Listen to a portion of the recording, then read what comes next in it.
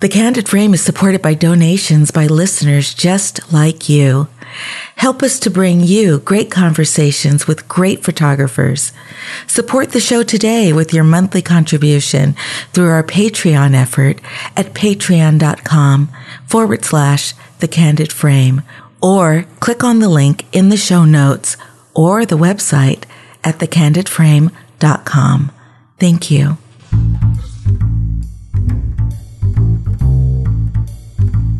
This episode of The Candid Frame is brought to you by Squarespace. Start building your website today at squarespace.com. Use the offer code CANDIDFRAME at checkout to get 10% off. Squarespace. Build it beautiful. This is Ibadi NX, and this is The Candid Frame. There are a lot of different ways that lead people to pick up a camera. Some of us are introduced to the camera while we're still kids, either from a parent or at school. Others discover photography later in life with the birth of children or the beginning of retirement. For some, they knew it was going to be a big part of their lives from the very beginning, while others came to it more slowly, almost accidentally. For photographer DiCamillo, his early interest in photography didn't automatically result in a career as a photographer. Instead, his life in a working-class neighborhood in New York led him to make some bad choices, which culminated in a criminal conviction and jail time. But it was his time in the system that ended up being the best thing in the world for Donato when it came to his photography. After being released from prison and during his time under house arrest, he reignited his interest in photography, learning from books and magazines and watching videos on YouTube. So when he was finally able to get out of the house, he took the camera out to the streets of New York, the streets that he had come to know so well. The result is a body of work that is very personal, with Donato photographing communities and people that are often ignored and relegated to the fringes. But he does this with a compassion and a love that makes his photographs beautiful, respectful, and intimate.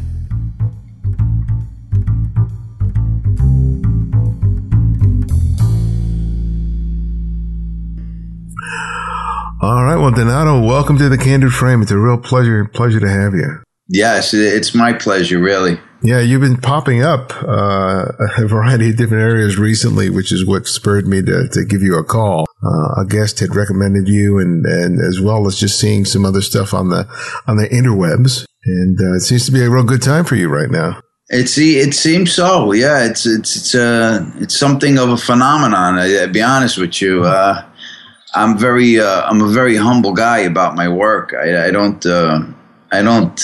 don't really boast about any of my work at all. I'm not that type.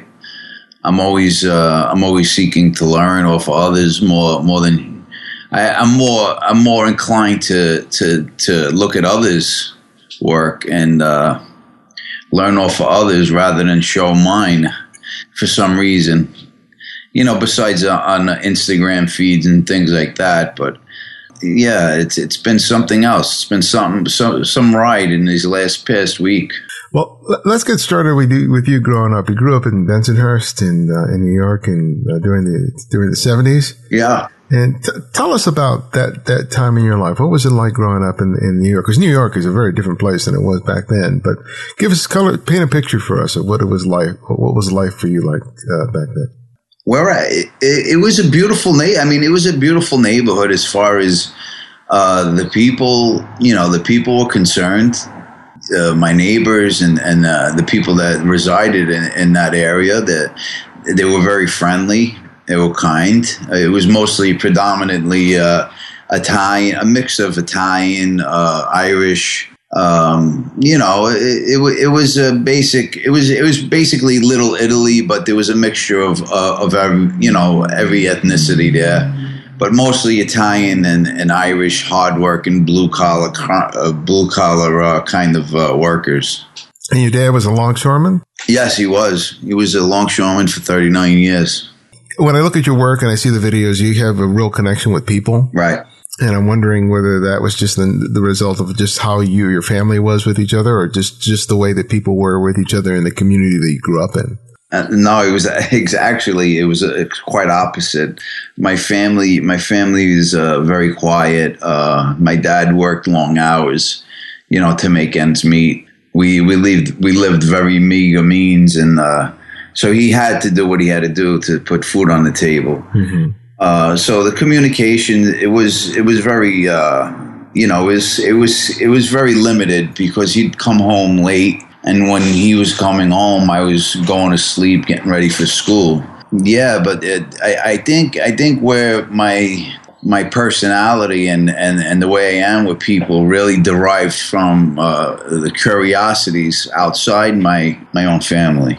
I was always curious about other cultures and how other people lived, because I came from an ethnic background, an Italian ethnic background. We spoke Italian, and for some time I felt like quite the outsider, if you will. Even though it was an Italian neighborhood, the schools were still full of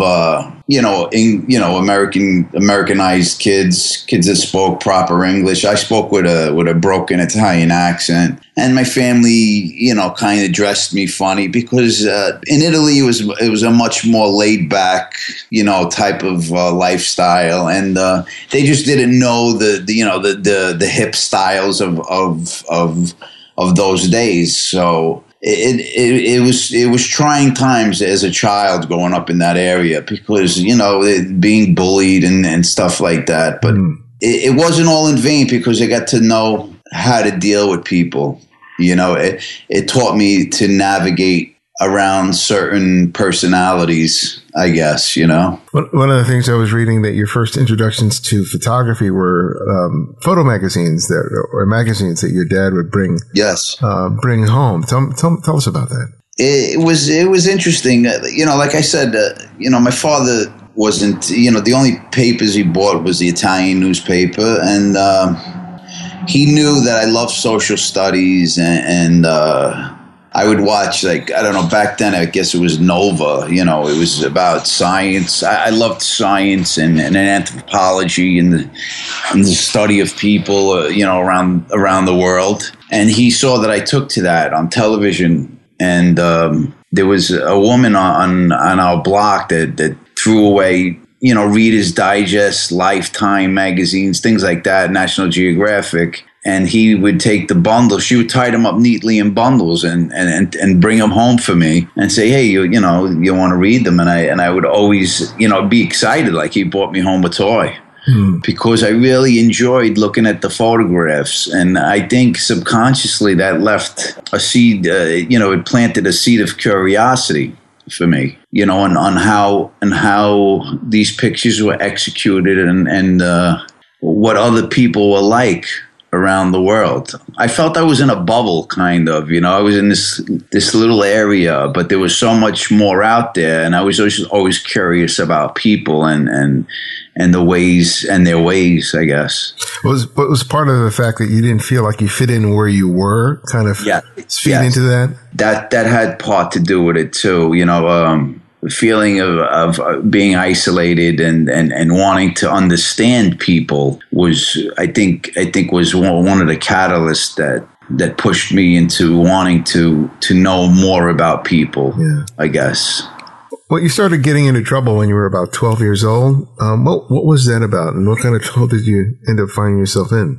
When I was, it started like, it would probably be like a typical story of, kids playing ball in the schoolyard.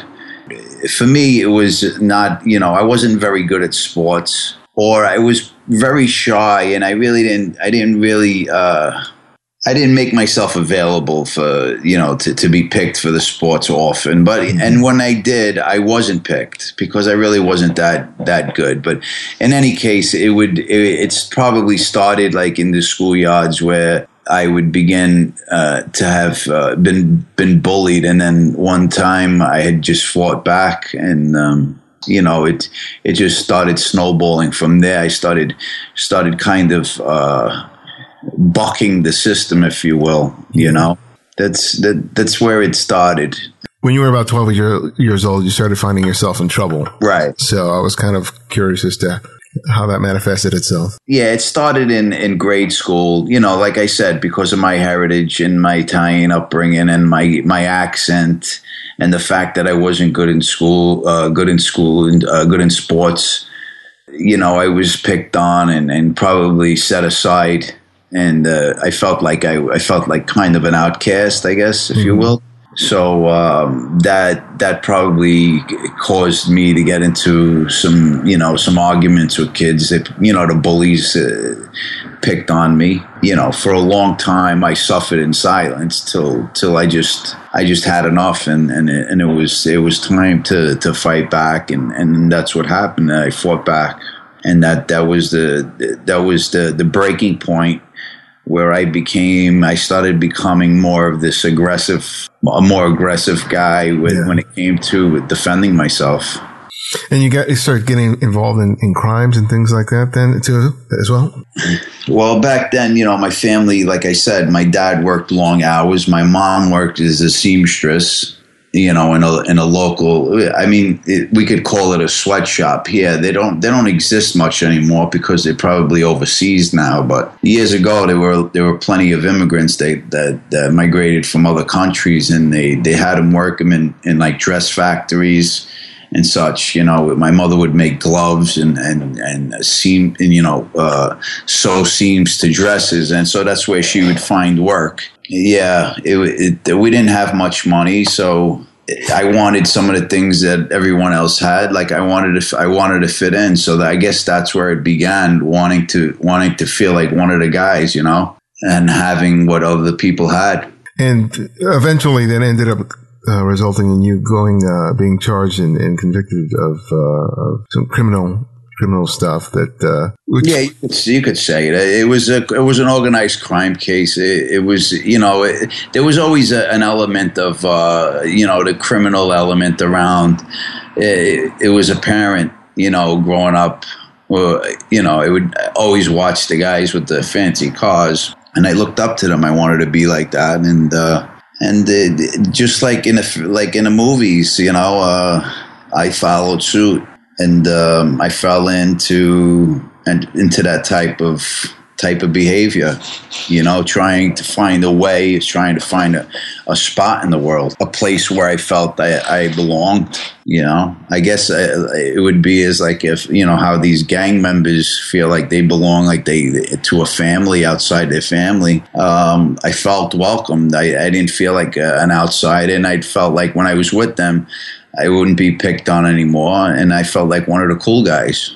No, I completely get it, because everything that you're talking about, I completely relate to. I didn't grow up in New York, but I grew up in L.A. Yeah. My parents were working class parents. My dad, worked. My mom stayed at home. And I saw a lot of the same things that you were seeing and experiencing on the West Coast. And I was like, right on that line of sort of getting into trouble and not getting into trouble. And I think one of the reasons I didn't get into trouble with so many of the other kids that were going to school with me was I just ended up finding myself in a library and just having people that were kind of supportive of me enough that I didn't get sucked up into all that stuff, where a lot of my friends ended up being. And so, it's I understand that fine line about how you can end up being on either side of that fence as a result of the fact that you're just trying to sort of survive and keep yourself safe. And if you don't have someone there who has your back, you end up making some bad choices. Hey, look, we all make bad choices. The choices I made were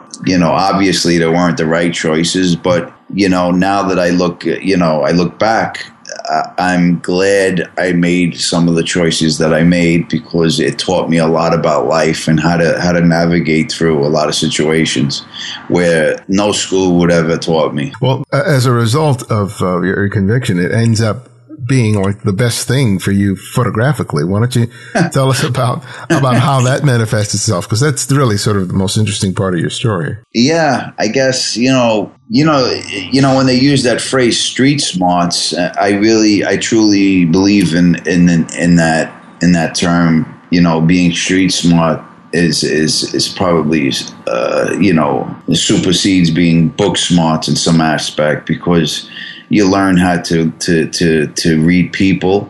You learn the psychology of people without even having to open a book. I mean, for crying out loud, I knew how to read people's body language. at the age of 11, 12, 13 years old, I was already able to tell if somebody was going to approach me in a bad way or a good way.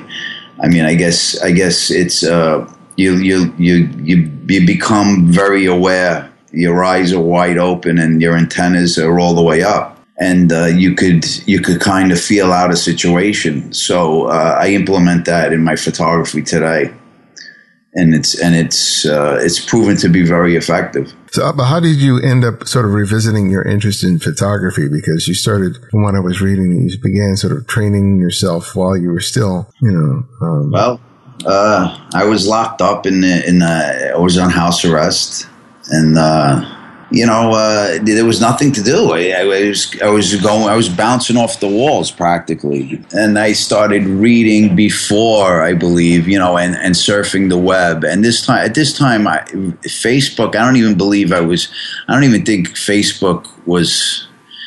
think I was on Facebook yet in 2011 when I got arrested in 2008. I don't even think Facebook was a big deal.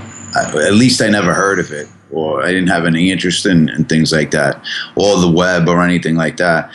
But that's when I started, researching articles on photographers and photography. And I just out of, not that I wanted to, it just kind of stumbled upon it. Mm-hmm. Yeah, so that was prior to going to prison. But when I had found out that there was a way to learn about photography online through the YouTube channels and watching people actually execute their work while watching, a YouTube publication, to me it was an easier way than having to go to, and actually read and I could see it online, and it was easier for me. So, I took a lot of time doing that, going through YouTube publications and tutorials, and then in prison, I also found magazines as well, and did a lot of research through that.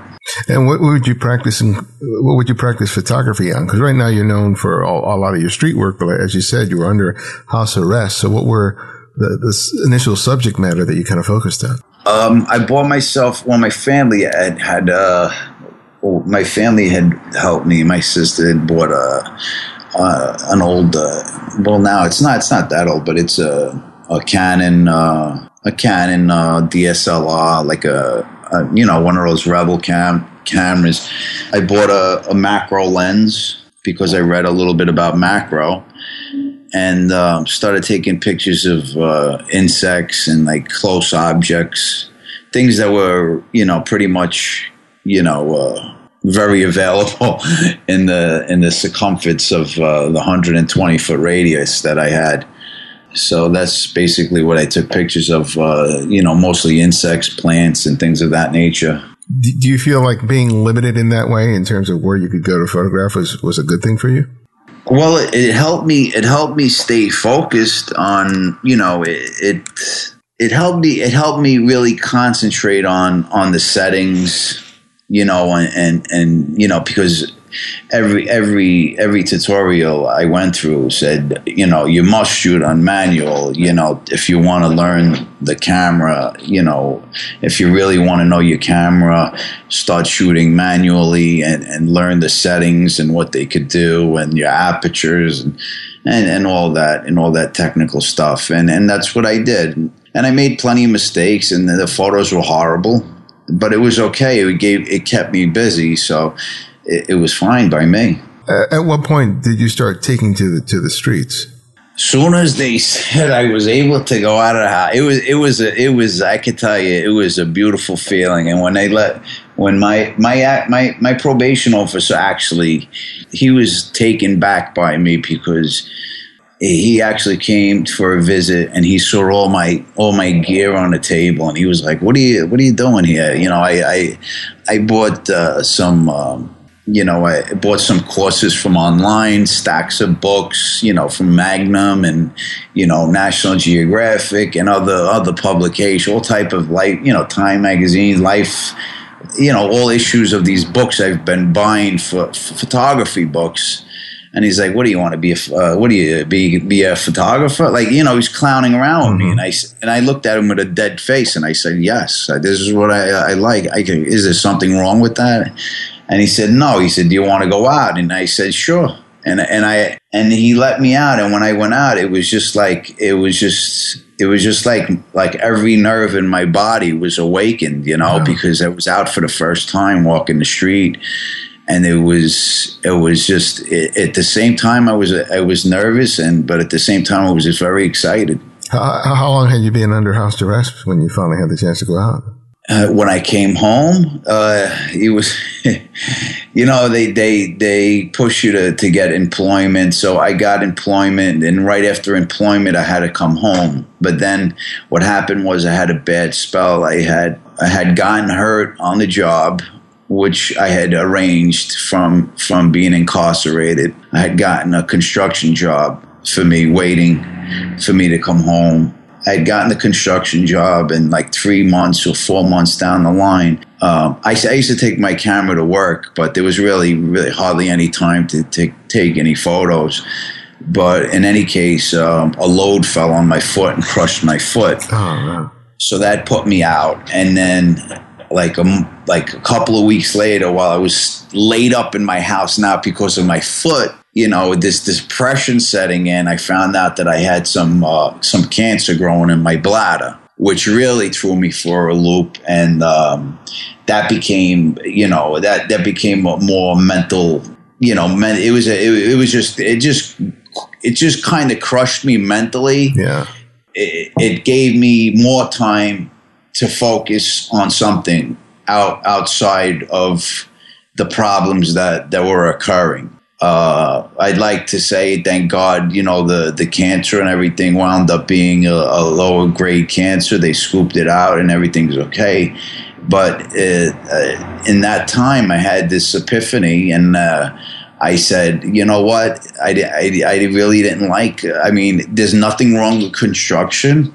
I think it's an honorable profession. They make decent money, but I really, for me, what made me happy was to go out and explore and finally be free of the burden of thinking that maybe one day I might get killed, or with the streets, how ugly they can be. And things have happened to me in the past where, I could say that God was walking by my side all the way through. Yeah. I've been shot and stuff, and it's been a hell of a ride for me. And photography was just this great release for me.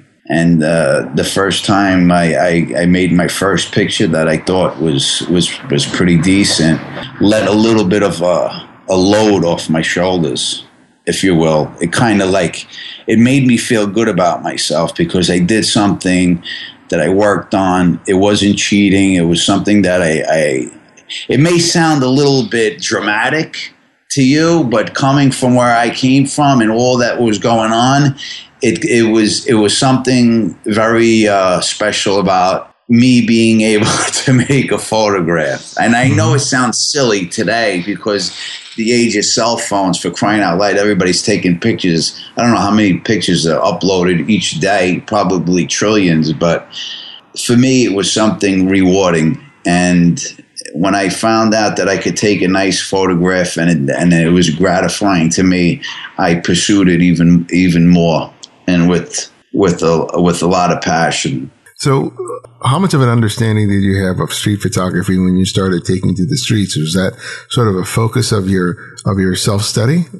Well, I tell you, I knew the streets. So what better thing to shoot than the streets? That's how I saw it. Mm-hmm. To me, it was shoot what I know. And I knew the streets. Not that I would take a picture of anybody doing something illegal. That's not my style, or, it's just not what I would do. But people, like I said, from a young age, always fascinated me. So I took to people, and the little differences that we all have, but at the same time, we're all similar. So we could all, for me, we could all identify with each other, because I feel that we're like little fragments of each other. We don't take the time. Well, I'll say it in I terms. A lot of times I didn't take the time to really look and to see those fragments in people that are really made up of each other. We're all nothing but mirrors of each other in one way or another, I believe.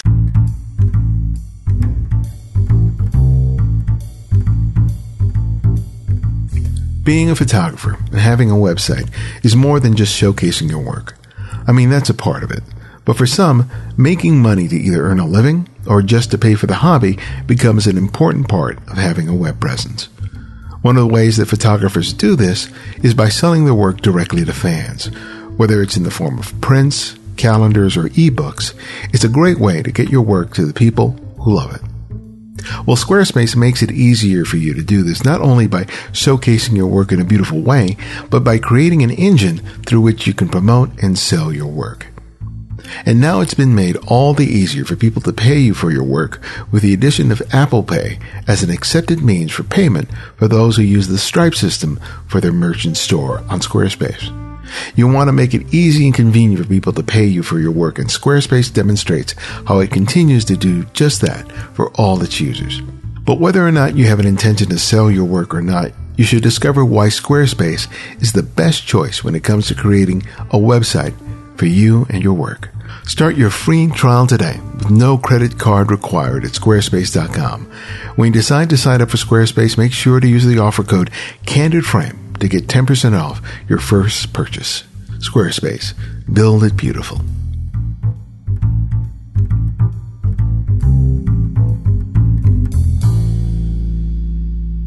I mean, it's really interesting because you said that you photograph people that are on the fringes. Yeah. And well, I got labeled. That was taken a little bit out of context. Okay. I do enjoy photograph because I empathize with a lot of these people because I know what struggle's about. But I do take, I make photographs that are outside the fringes, let's say. Yeah. I mean, I think it's really kind of interesting because what I hear from you in terms of how you're coming up and feeling like an outsider, and you're photographing people that are typically seen as outsiders. I mean, these aren't the people that you see in TV or typically see in magazines, but they're definitely a part of our communities and our culture. And it seems like you take that your own feeling of being an outsider, of being relegated to invisibility, let's say, to some degree, and you use your camera to kind of show the world and anybody who sees your picture. You make these people visible, much the way you weren't when you were growing up. Exactly. I mean, I can't speak as eloquent as you do. I commend you for your for the way you speak. But I'm a simple guy, like I said. But you couldn't have said it any better. And yeah. So were you first making photographs within your own neighborhood? And when did you start exploring other boroughs and other communities with your camera? I would never go and shoot down on 18th Avenue like where I grew up because number one, I needed to stay far away from anybody that I grew up with because it was just a parole. It was a condition of my parole that I was not to talk to anybody that was affiliated with anybody. Everybody that I know was affiliated with each other, so I had to stay away from that area. And so I took mainly to outside that area, which is pretty much still my hometown, but which is Coney Island and Brooklyn. And I focused on Coney Island for a while. And what happened was, while I ventured out into the streets, I realized how many homeless, there was so many homeless people. And this is what kind of made me feel a sort of empathy for them. While I was out photographing them, I mean, it was almost impossible not to be curious about these people, because they were everywhere.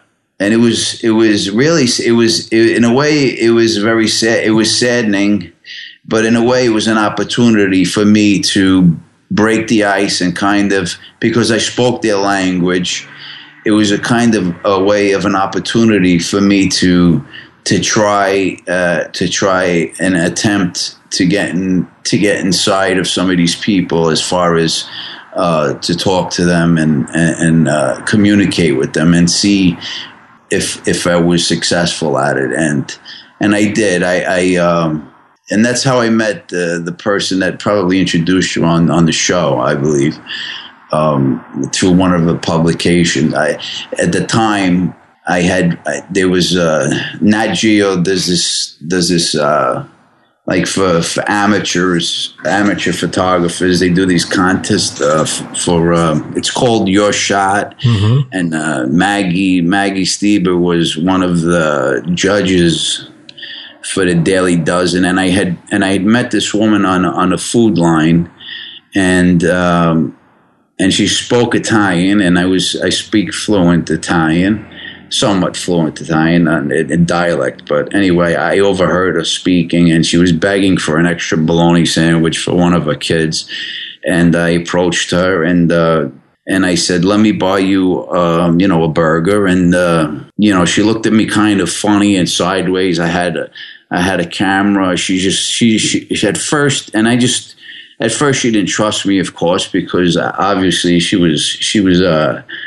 knew the street well, and that she was a little cautious. But I think the fact that I spoke her language, and the fact that I kind of knew about the street, made her comfortable enough to come along and have a hamburger. And then later on, that day, I wound up in her home, and she had told me her life story, and that was the first time I took my first reportage photograph, I guess, if you will. I'm not sure how you pronounce that word. I never did. You got it perfectly. Oh, really? Yeah. Well, so then that was published in Nat Geo. It ran they do it as Daily Dozen every day. They pick 12 photographs from all over the world, and they choose 12 photographs from everybody that submits. And I got chosen, and I was like, wow, like I thought it was a big deal because it was National Geographic, But Maggie had written this beautiful, to me it was something like, wow, somebody from National Geographic wrote this beautiful thing, and it kind of empowered me. It made me feel that there might be something to this that more than I know, I might be good at something, and so that pushed me a little further, and it kind of pushed me in the direction of trying to get closer to people more and more. Yeah, because that's the key thing about your photographs, is that you don't hesitate to get close and personal with your subjects. And, there's been a big explosion in street photography, but when I take a look at a lot of the work, the stuff is often shot like 8 to 12 feet away, at a distance. And, you're not shooting that way. You're shooting close. You're using flash. Did getting close, was that easy for you at the beginning, or was that something that you had to sort of get over and train yourself to do, to get that intimate with people? In the beginning, I have to admit, it was a little daunting. It was a little intimidating. But I would just use the comparison of what I was doing on the street. I mean, for crying out loud, there was nothing compared to what I was doing on the street. So I used that as a point of reference. If I could do what I was doing on the street, this is a walk in the park for me. Mm-hmm. You know what I mean? Yeah. And it wasn't in a way where I was abusing people or kind of, I see, and I pull their cards all the time. I see people shooting from the hip, and they're shooting me, and I'm nothing to shoot. I mean, I don't know why, but I see a lot of young guys, I see them in the city, walking the streets, shooting from the hip or shooting with this like little invisible, their little spy camera. I call them spy cameras, cell phones, because you can get an inch away from a person and shoot with a cell phone and get away with it. Of course you can. But my whole point is that, it was easier in contrast to what I was doing. So, and I loved it so much, I didn't feel I was doing anything wrong. And it might sound a cliche, I love it so much, I didn't feel like I'm doing anything wrong. But sometimes I did feel that I was crossing a line of respect, and those are the times where I would assure the people that it was purely out of respect for them and out of respect for what I love to do, that I was taking the photo. Yeah, and having your experience of just living out in the streets as a kid and living in a neighborhood where you develop those street smarts, you learn how to disarm situations, and you also know what can escalate a situation. Yes, absolutely. And it's important for these, I believe, there's like you said, there's an explosion of street photography, and I see a lot of the same type of photographs. And I believe that for me, it was important for me to set precedent, set a different type of style, because I wanted to be different. I wanted to kind of create my own fingerprint, if you will, and if that was not the norm, then so be it. I didn't want to be like everybody else. I didn't want to take pictures of people through, I don't want to take pictures of silhouettes. And I mean, I could do that. I could take artsy, silhouette-y, I can go out at twilight and take pictures of long shadows and colorful, I can do that, but I just choose not to. I choose to get up and get close, and I really want to get down into the guts of people and show the soul. I want to show what we're made out of.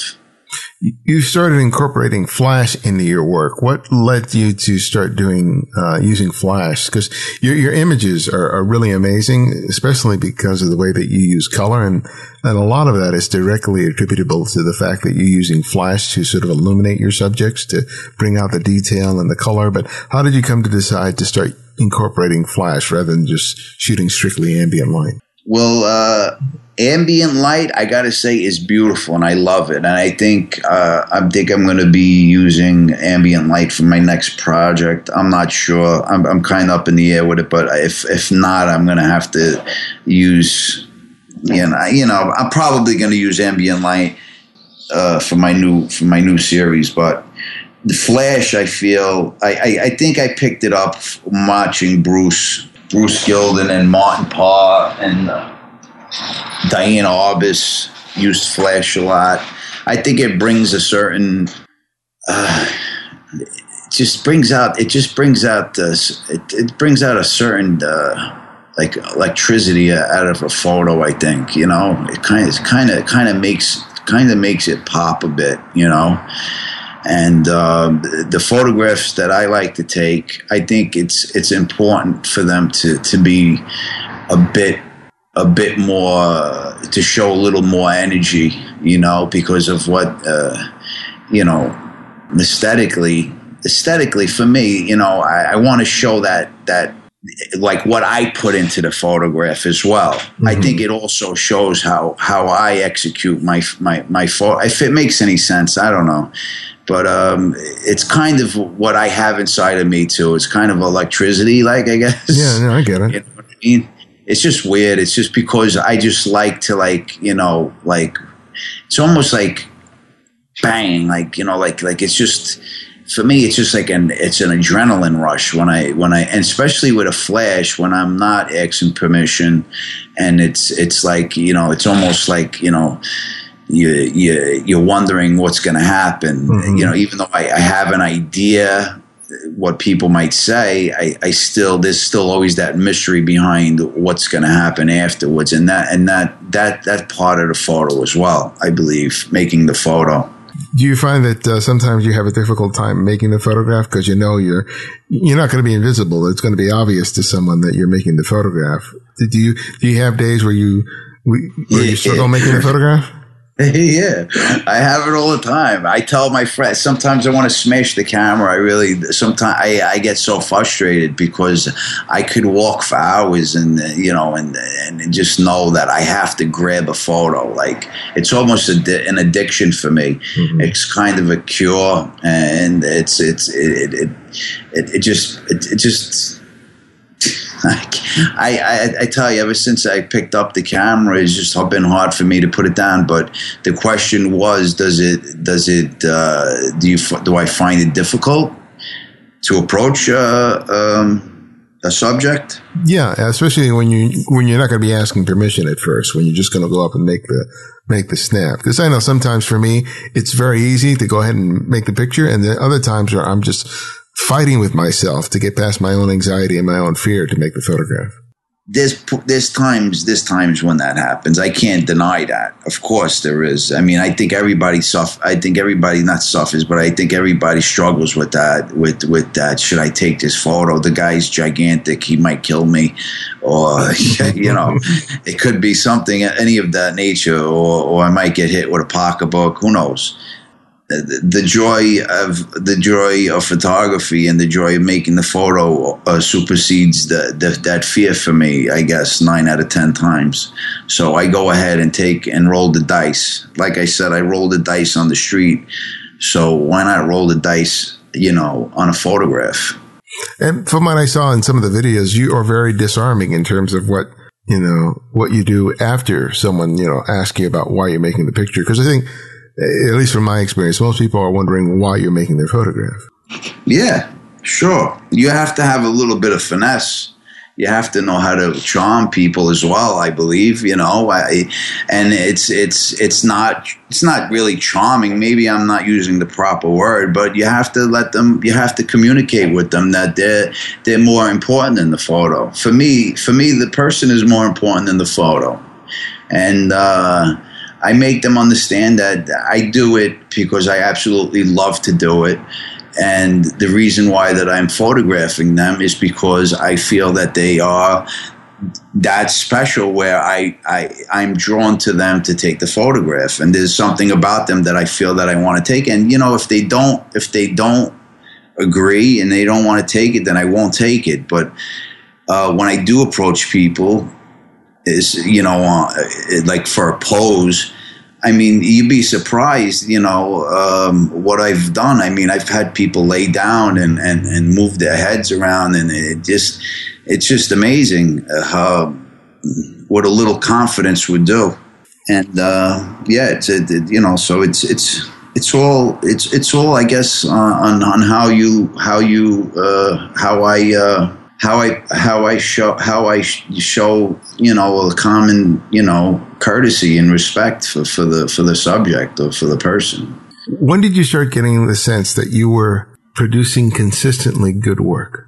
I am my worst critic. I constantly look for a better photograph, and when I thought I had something, that I was able to take some decent photos, was when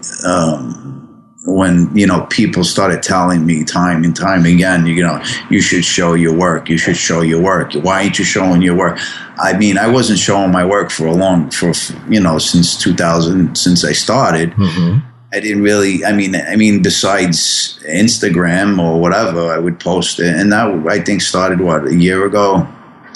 Because I always compared myself to, all the great photographers out there. Everybody pulls Bresson out of their hats, or Avedon, and all these great.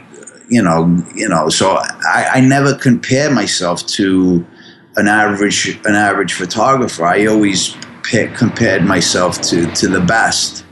And so I would look at my work and look at their work, and I'd be like, I suck. Mm-hmm.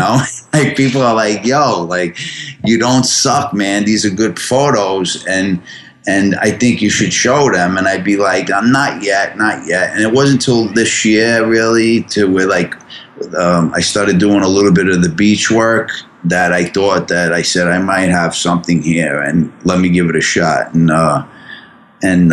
I took another class and got some opinions from people, and they really they dug my photos, and I said, you know what, let me just start showing some people, and it's a remarkable. I got remarkable response in the last week and a half. I can't tell you, it just exploded, like from all over. I'm talking all the way to Asia, to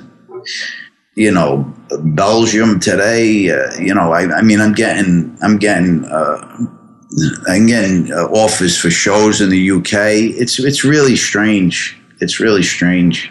Well, it's not strange for me when I take a look at your photographs, because, man, you exhibit, just looking at your Instagram feed, there is just a level of consistency there that is kind of rare to see in many photographers who post on Instagram. Sometimes you see some really good photographs, and you see some other photographs that are okay, but you have a real clear vision of what you are trying to say in your photographs and what you're expressing. And I think that really comes through even beyond your choice of subject matter. Right. And it's like what you said before. It's like you photographed what you know. And as common a trope as that is, you're a great example of why that is still very true, that if you photograph what you know and you photograph what you care for, once you get past the technical challenges of just learning how to make a decent, well-composed photograph, that who you are comes through in your pictures. I really appreciate that. I mean, I'm not the type of person that, I didn't, run around, in photography clubs, and I didn't rub elbows and, with gallery folks and stuff like that. I was kind of private with my work because I felt, I felt that maybe I didn't, it's important what you're saying, trust me, because, and it goes back to also the kind words of what was said in that National Geographic, that first time I was picked for that Daily Dozen thing on National Geographic. Sometimes words from others can do a lot. Some kind words can go a long way, and especially when you're living a lifestyle full of lies for a long period of time. And then you come into a reality where everything is so foreign, you really just don't know who's being real and who's not. Mm-hmm. And it's only through moving forward and testing the waters that you really find out who you are. And I believe that it's especially in this field, there's a lot of people that cutthroats, and they're just constantly, I've seen people go on the computers and just trash people rather than help them and point out what they're doing wrong in a nice way. They'll just trash their work, which, some people, especially photographers, I find them to be very sensitive people.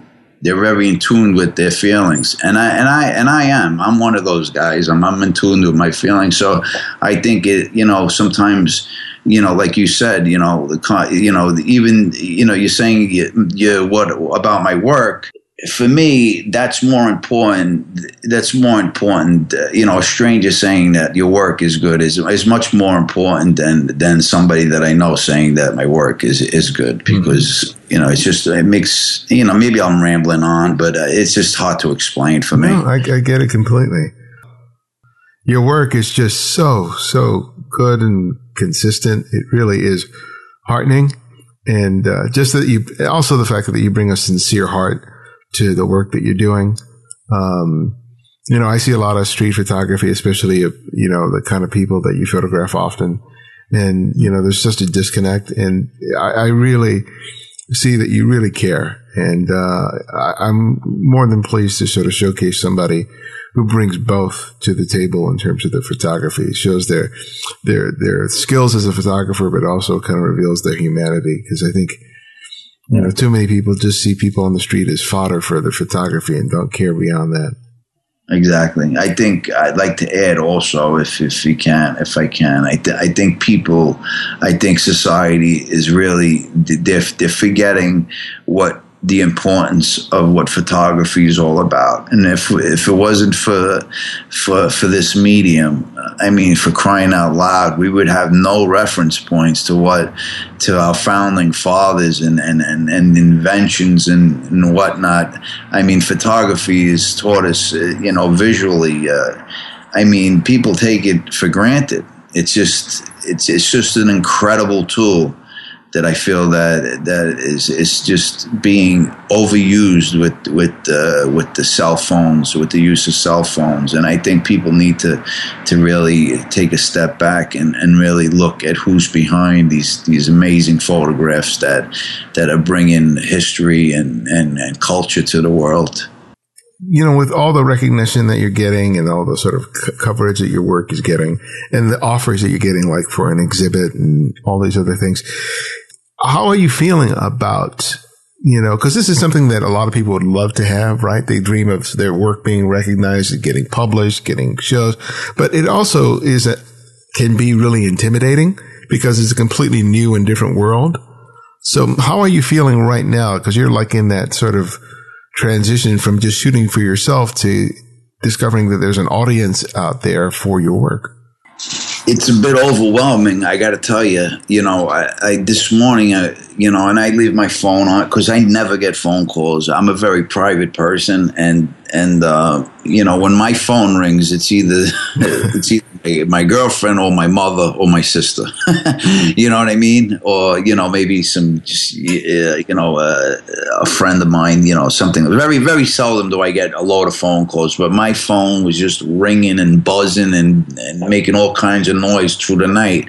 And I woke up. I'm like, what is this? I'm looking at my. It's just amazing. It's just amazing how many positive, how much positive feedback I'm getting on my work and how they're taking to it. So yeah, I gotta say it's a bit intimidating in a way. Not intimidating, but it's a bit mind blowing to me. I never thought that people would actually like my work. And I'm being truthful. Mm-hmm. I have a lot of young kids call me to go shooting, and they're like, man, you don't know. Like they'll always tell me, they call me, and I think, yeah, I'm okay, but a lot of times they're like, yo, your work is really good, man. You should really show it. And I just never tried to show it. And now I'm starting to think that maybe I got something. I don't know. I don't know. But I'm a little confused about it all. Like, I'm a little, it's a little overwhelming. Do you find yourself connecting? Because I know Maggie is the one who suggested that I talk to you.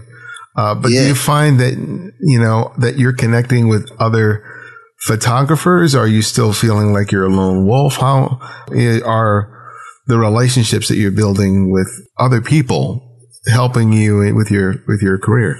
I think because of my past, I've become somewhat very selective of who I talk to and who I trust as far whatever aspect of life I'm dealing with. But slowly I'm opening up. It's hard for me because I felt like I just parachuted into this world, and now I'm supposed to be this this positive figure. When all my life, all I knew was the streets and, crime and whatnot.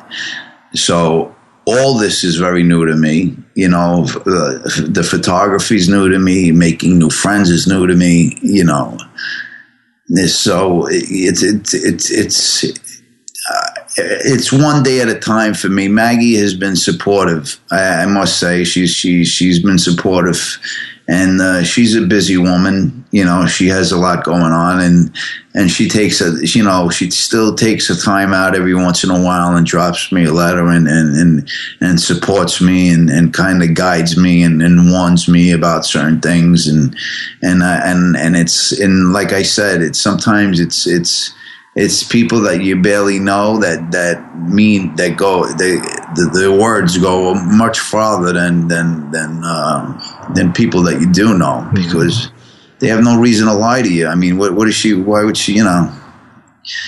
It's just, I'm very selective, but I am making a few friends in the business. But like I said, because of my lifestyle, it's hard for me to trust people, and it's a slow process, but I'm getting there.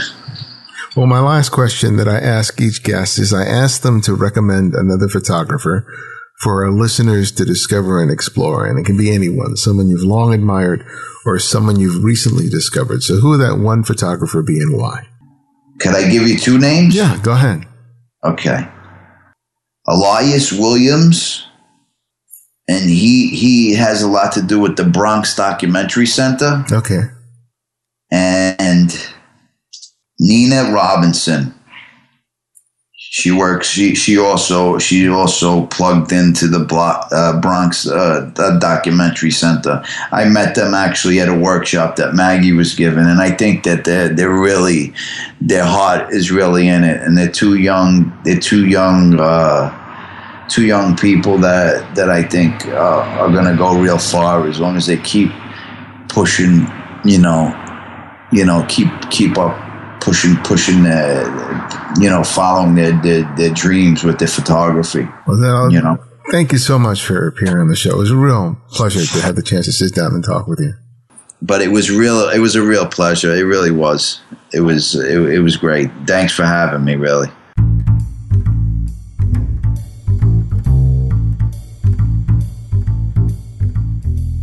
Thanks again to Donato for joining us here at The Candid Frame. You can check out his work at DonatoDiCamillo.com and on Instagram. Remember that you can and do play a big role in introducing others to the work that we do here at The Candid Frame. Take the time today to write a review in the iTunes store if you haven't already. Thanks to Elaine Ossie from Belgium and Rope Zen from Australia for their 5-star reviews. You can also support the show by making a regular monthly contribution through Patreon. You can contribute amounts of $2, $5, $10 or more, or anything in between on a monthly basis and help make a big difference to the work we do here at TCF.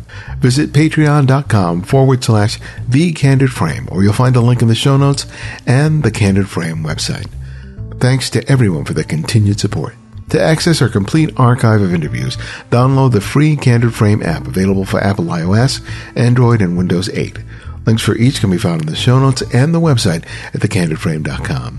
The Candid Frame's audio engineer is Martin Taylor. You can find at theothermartintaylor.com. Our senior producer is Cynthia Parker, and our music is from Kevin MacLeod, whose royalty-free music can be found at Incompetech.com. And this is Ibarian X, and this is The Candid Frame.